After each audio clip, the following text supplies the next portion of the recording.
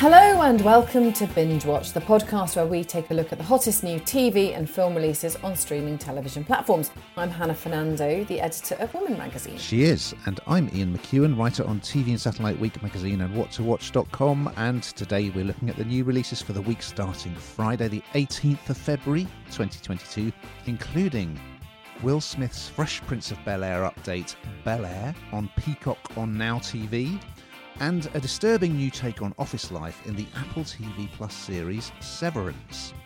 We'll also be looking at two returning shows, Alibi's forensic crime drama Traces, starring Molly Windsor and Martin Compston, and also Marvellous Mrs. Maisel on Amazon Prime Video, about a 1950s New York housewife turned stand-up comedian. But first, Ian, what is in the news? Connie Britton will star in Apple TV Plus's adaptation of Anne Napolitano's novel Dear Edward as a woman whose partner dies in a plane crash from which a 12-year-old boy is the only survivor. What else is in the news, Hannah? You know, my favourite Jamie Dornan. He's back in Netflix's action-packed spy thriller Heart of Stone, and he'll appear alongside Gal Gadot in a twisty, globe-trotting, high-octane tale of espionage. I cannot wait. Well, we've got a terrific selection this week, and we're going to start off with the return of a very popular Amazon Prime Video series for its fourth run. It's The Marvellous Mrs. Maisel. You know what's great about me? Your humility? No, it's when I'm me. Here she is, world! No more opening act gigs. What? I will only do gigs where I can say what I want. That's what Lenny would do.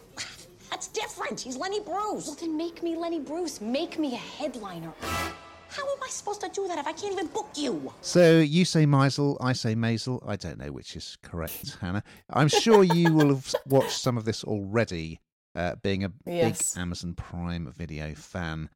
I've seen some of a previous series and I absolutely loved it. It's just, there's nothing really like it, I don't think, on any of the streaming platforms. So for the uninitiated, it's set in the late 50s and then it moves into the early 60s. And it's about a New York Jewish housewife, Miriam Maisel, or Midge, as she's known, played by Rachel Brosnahan. And she's got a kind of unhappy marriage. Her husband is a not very good stand-up. And she decides she's going to have a go at being a stand-up comic. And it follows that story. It looks great. The dialogue is hilarious, and it almost sort of comes across like a musical, doesn't it? Just the whole way it's staged. All the characters are great, but the New York Jewish humour, especially featuring her parents, is highly amusing. So if you've been following it, you will know that at the end of the last series, Midge was about to get her big break because she was going on a tour with quite a famous singer called Shai Baldwin. But at the 11th hour, she got sacked from the tour because she had alluded to his sexuality on stage. So we pick up straight away from that moment when she was basically chucked off the tour on the airport tarmac. And they're in the cab home. She starts stripping off all her clothes and throwing them out the window of the cab. And then she grabs a nearby branch and, like Basil Fawlty, starts giving the car a damn good thrashing. So it's a great start. She's with her manager, who's a great character as well, Susie. So really, she's now got to go home. She's got to explain why she's not on the tour. People are writing horrible things about her in the press. But this setback is going to prove the impetus for a sort of rethink of her act and her future. And as you'll have heard from the trailer, she doesn't want to be a supporting act anymore. She wants to just do the comedy that she likes, which is very true to herself, and to be a headliner. So this has won many Emmy Awards, and deservedly so. Episode 1 finds her parents deciding to change the date of her son's birthday, which is very amusing. And they go for an outing to Coney Island, which has the famous fun fair in New York, and there's a scene where they're all having this conversation on a Ferris wheel, and they're all in different chairs on the Ferris wheel shouting across at each other. So yeah, it's just a delightful show, and yeah, I love it. I'm glad it's back. How about you? Yeah, I think this is brilliant. It's a kind of you really like her, don't you? You really want her to do well, but she doesn't ever seem to catch a break. At every turn, there seems to be something, a bump in the road, and I just think that it's I don't know, it's quite liberating, because obviously, you know, she lived quite an ordinary normal life, and suddenly finds something that she's really good at. But of course, what comes with that isn't just well, it isn't always happiness, is it? Of course, it is a lot of other things. So you see her personal journey too. So I think it's there's many layers to this, not just one, and that's why it's doing so well, and that's why it continues to do so well. And it doesn't ever get tired. I don't think it doesn't feel like it's running out of steam at all, which by this point sometimes things do, I think, and this certainly doesn't. Okay, well, you're going to tell us about an exciting new series which will be available on Peacock on Sky, which we will tell you a bit more about in a moment. It's called Bel-Air. Yes, it is. It's called Bel-Air. Now, I think we should listen to a clip, and it can bring back lots of memories. So here's the story. Came to Bel-Air for a better education. Simple. Be patient. Give this a real chance. We have a different set of rules here, okay? If you want to do well, just keep your head down and follow my lead. Whoa, whoa. Man, you know I'm gonna rep West Philly wherever I go. Yo, King, what's up, man? No love. Look around. These are my people. Okay, so I'm sure, Ian, you will remember the classic sitcom from the 90s, The Fresh Prince of Bel-Air. But this is really quite different. But some sameness, that's not even a word, some similarity, one might say, throughout. Now, Will Smith, he is actually the executive producer on this. So this is a reboot of that sitcom, but it's just got some quite subtle or not so subtle differences. So it sticks to the original in the sense that it follows this youngster, Will, not played by Will Smith this time, who is actually played by a real newcomer, Jabari Banks. And he's sent from Philadelphia to live with his very wealthy relatives. And we all remember the Banks family and their amazing Bel-Air pad. And it's still just as extraordinary this time round, except before he came, and I don't know that we paid much attention to why he was there particularly. But this time you do. It's a very gritty, hard-hitting drama, and it's modernised the whole thing, essentially. So he's had to come away from Philadelphia, you know, part of a gang. There's a bit of gun crime going on. He's had to be removed. He's got a second chance of a better life. And will he take that second chance? Will he want that second chance? And I suppose, yeah, it does absolutely modernise it, but it's not what you'd expect. I think when we often see reboots and remakes, you just think, oh, it's just, I don't know, it's just a load of different people coming in and doing the same thing. And that is not the case with this at all. So, yeah, so I think that people will be quite shocked. But I think Will Smith has done a really great thing with this, because he's realised that it's got to be modernised and that you have to have a sort of strand of kind of reality, if you like. And this came about because somebody actually uploaded their idea of how they would remake this series. And Will Smith saw it and said, this could work, you know, really, really well. It was a YouTube storm. He said, you know, I'm absolutely do this. And that's how it came about. So I think if you haven't watched the original, you need to. But this is very, very different. It offers something different, and I think it hits the right spot. Did you like it, Ian? I really liked it, and I do remember the original, which was, you know, it's very breezy and pretty lightweight kind of studio domestic sitcom, wasn't it? And yeah, you're right. This is very different. I miss the Will Smith rap from the only opening titles, but the music in this is terrific. And it starts off with the backstory of why Will gets sent from Philadelphia, because basically he gets in trouble. He pulls a gun on someone, and yeah, it's really tough and gritty drama, isn't it? It's great. And then yeah, he arrives in Bel Air, and rather than his swagger being kind of very charming, as it was in the Will Smith version, the original Will Smith version, it's actually kind of embarrassing, isn't it? Because he's suddenly mixing with these bigwigs, judges and DAs and the like, in this very successful family that he's related to. He tries to run away. I think Jabari Banks is brilliant. He's really charismatic as Will, and the other characters are not played so much for laughs, because there was the butler Jeffrey, if you remember. He's now called a house manager. Jimmy Akimbola plays him, and he's quite a kind of cool dude. And also Carlton, who was very much the nerdy butt of the jokes in the original. He's quite different in this as well, isn't he? So yeah, I thought it was hard hitting at the start, fast moving. They've spent a lot of money at it. I mean, that massive party that's in episode 1 looks incredible, doesn't it? And the house is a beautiful setting. So yeah, I was really pleasantly surprised, absolutely. And before we leave that one, we should just explain a little bit about Peacock, which is a streaming service that is available free to all Sky customers, or you can get it via Now TV if you have an entertainment membership.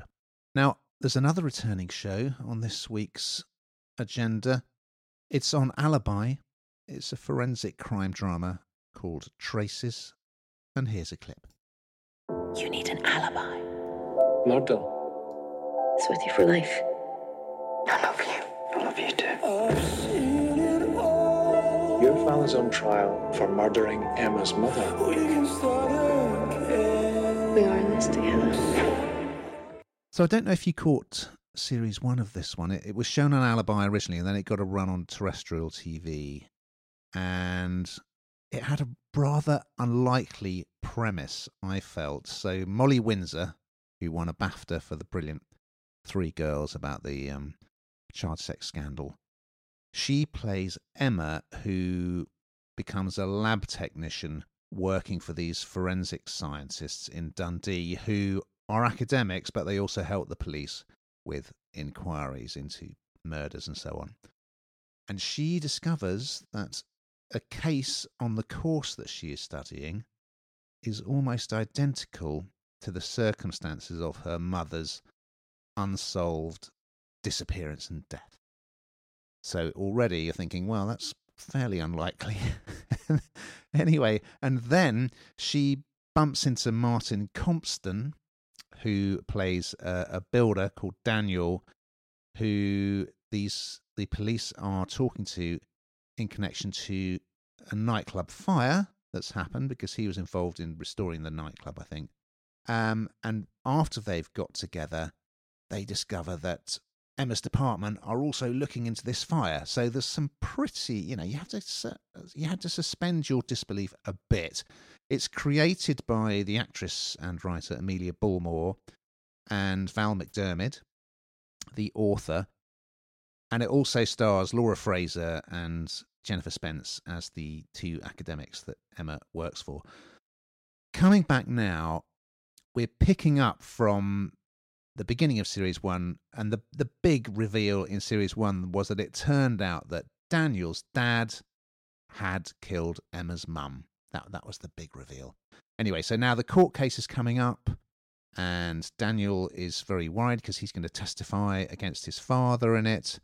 Meanwhile, there's a new case that the academics are investigating with the police, which is a sort of bombing campaign that's terrorising the city. So I actually think it's really hit its stride now, this series. I think Series 2 is better, and the emotional heart of it is this relationship between Daniel and Emma. That there's some big news in that area. I think there's a couple of new cases that they're investigating, I think, are also very interesting. So yeah, I wasn't particularly desperate to see a second series of this, but yeah, I think this one is good, and I will stick with it. What do you think of this one? Yeah, I think you're right, Ian. I think, the first series was fine. but you weren't kind of sitting there waiting like I was for, something like Afterlife to come back and thinking, oh, what are they going to do next? And I kind of wondered where it would go. I think it has hit its stride. But again, I'm not sure how much further it can go. But I think that what's interesting about this one is that it's the personal side of things. It's not just the kind of, because some of it's a bit unbelievable, the stuff that happens. It's all a bit too suspect, isn't it? Oh, how can that really I know the world's small, but can your paths cross that much? And is that a bit coincidental over and over again? Whereas, Daniel's suffering from panic attacks this time. You see a real kind of human side to everything. Their relationship, is also massively under scrutiny in this.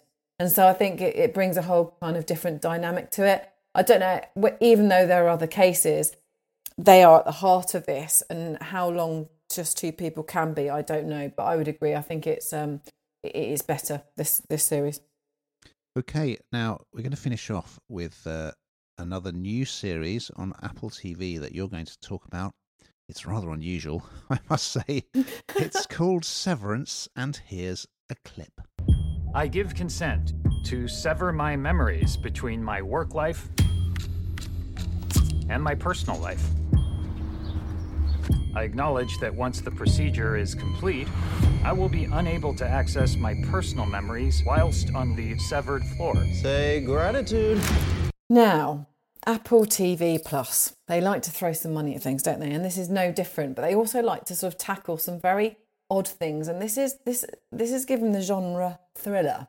And it is, because it's really quite scary because of what happens in it. And I think it's because we've talked about this before, Ian. There's part of me that thinks that this is one day a possibility. So in essence, the whole idea sounds wonderful. They sever your memory. It's technology that can sever your memory. So when you're in work or on a certain floor, say you work on floor 3, you remember nothing about your personal life. You're just there to work. There's no distraction, because if you've had an argument with your husband or wife or whatever it happens to be, you've had a bad morning, it doesn't matter. Because when you walk onto that floor 3, that memory is gone and you are there. And it's the same when you're at home. Now, it sounds kind of wonderful, doesn't it? You haven't got to worry about work when you're at home in the evenings, or, you haven't got to worry about doing the dinner or picking the kids up or whatever it is when you're at work. But actually, it's really quite creepy, because this kind of isn't something that comes back. That it's literally is just severed. And it's, this person becomes a very, very different person. So we see it we see it kind of revolve around a worker called Mark Scout, and he's very introverted at work, and he's kind of completely unaware of what's going on outside of work, and that there's lots of personal heartbreak outside the office. But then when he's outside of work, he doesn't know what's going on in the office. And so, but suddenly these worlds collide, because they kind of have to. And he becomes quite disturbed by the disappearance of a colleague in the office and the arrival of quite a rebellious, newly severed one. And this is when it all starts to unravel what's going on and how wrong this could be and how controlled they are. And this is when it takes a dark turn, because you suddenly think this brilliant idea actually isn't so brilliant after all. I can't imagine who comes up with an idea like this because it is quite disturbing. But I have to say, Ian, I was hooked. Yeah, I mean, it's such a great idea, isn't it? It's definitely something, we say this occasionally, but it's like an episode of Black Mirror, I think, that sort of dark side of technology. But it's quite funny as well. It's directed by Ben Stiller, who directed, I think, a very underrated comedy, The Cable Guy. It looks fantastic. The production design is really good, of office life, and it starts in quite dramatic fashion. There's this woman is just lying on a big desk in an office, and a disembodied voice is saying, "Who are you?" through a loudspeaker. Yeah, so it's such a clever idea. Parks and Recreation's Adam Scott stars as Mark, but it's got an impressive cast. Patricia Arquette, Christopher Walken, John Turturro, to name but 3. So it's almost a bit Kafka-esque, I suppose. It reminded me a little bit of the office scenes in the Terry Gilliam film Brazil. The premise is ingenious. One thing I did wonder, it's one that kind of gets your brain twisting and turning, isn't it? I thought, if they don't know anything about their work life when they're at home, how do they know that they have a job and that they have to go there? But anyway, that was good question. That was just me. But yeah, so Mark is blissfully unaware of work life when he's out of work until this guy turns up and says, I used to work with you, I'm your best friend, and wants him to find out what's really going on at this company called Lumen Industries. What are they really doing there in this mysterious office? So yeah, I thought it was it's funny, it looks great, and it's certainly intriguing. So yeah, recommended. Now we've got to that time, Hannah, where you tell us what you've been whiling away the small hours of the morning watching on the telly box. You know what? I think I'm a bit of a bore, actually, I've decided, but I'm just so obsessed with the Great Pottery Throwdown that I can't stop watching that. They're just getting better and better. And it's getting to that crunch time now where they've got to really kind of sort them out. So I'm really enjoying that. And also I've been enjoying a bit of Graham Norton and all the people that he's been having on. Well, it's not a sofa anymore, is it? Because of social distancing. On the different chairs with actually the screens have gone now. So it feels a little bit more personable. But yeah, I've been enjoying a bit of Graham Norton. How about you, Ian?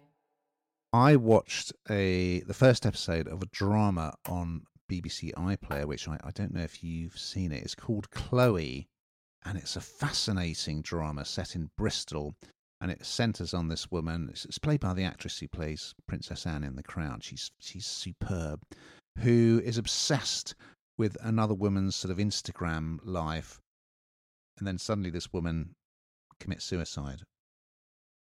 And she manages to sort of inveigle herself into the dead woman's life by various ingenious means and kind of posing as someone she's not. And you just know it's all going to come crashing down. And also there's a connection between the two, which you want to find out, how did that happen? Where's it from? So yeah, she is terrific in it, and it's a great series. And I also watched the first episode of Ed Stafford spending 60 days with the Gypsies on All Four, which was very good as well. Documentary series. I'll tell you what I did watch, actually, just come to mind, is Encanto. Yeah, we talked about Encanto earlier. And I felt I saw something the other day that somebody said, if you haven't had COVID or watched Encanto and know the Bruno song, then you haven't seen January. And I thought, well, obviously I saw it back then. And it really has, but kids loved it. Excellent. Well, we've just got time to look ahead to what we're going to be talking about next week. So what's coming up, Hannah? Well, Sam Corlett stars as legendary Viking explorer Leif Erikson in the very action-packed Netflix historical sequel Vikings Valhalla on Netflix. And Charlie Cox is an ex-convict caught up in a violent turf war in Dublin-set gangster saga Kin on Sundance Now.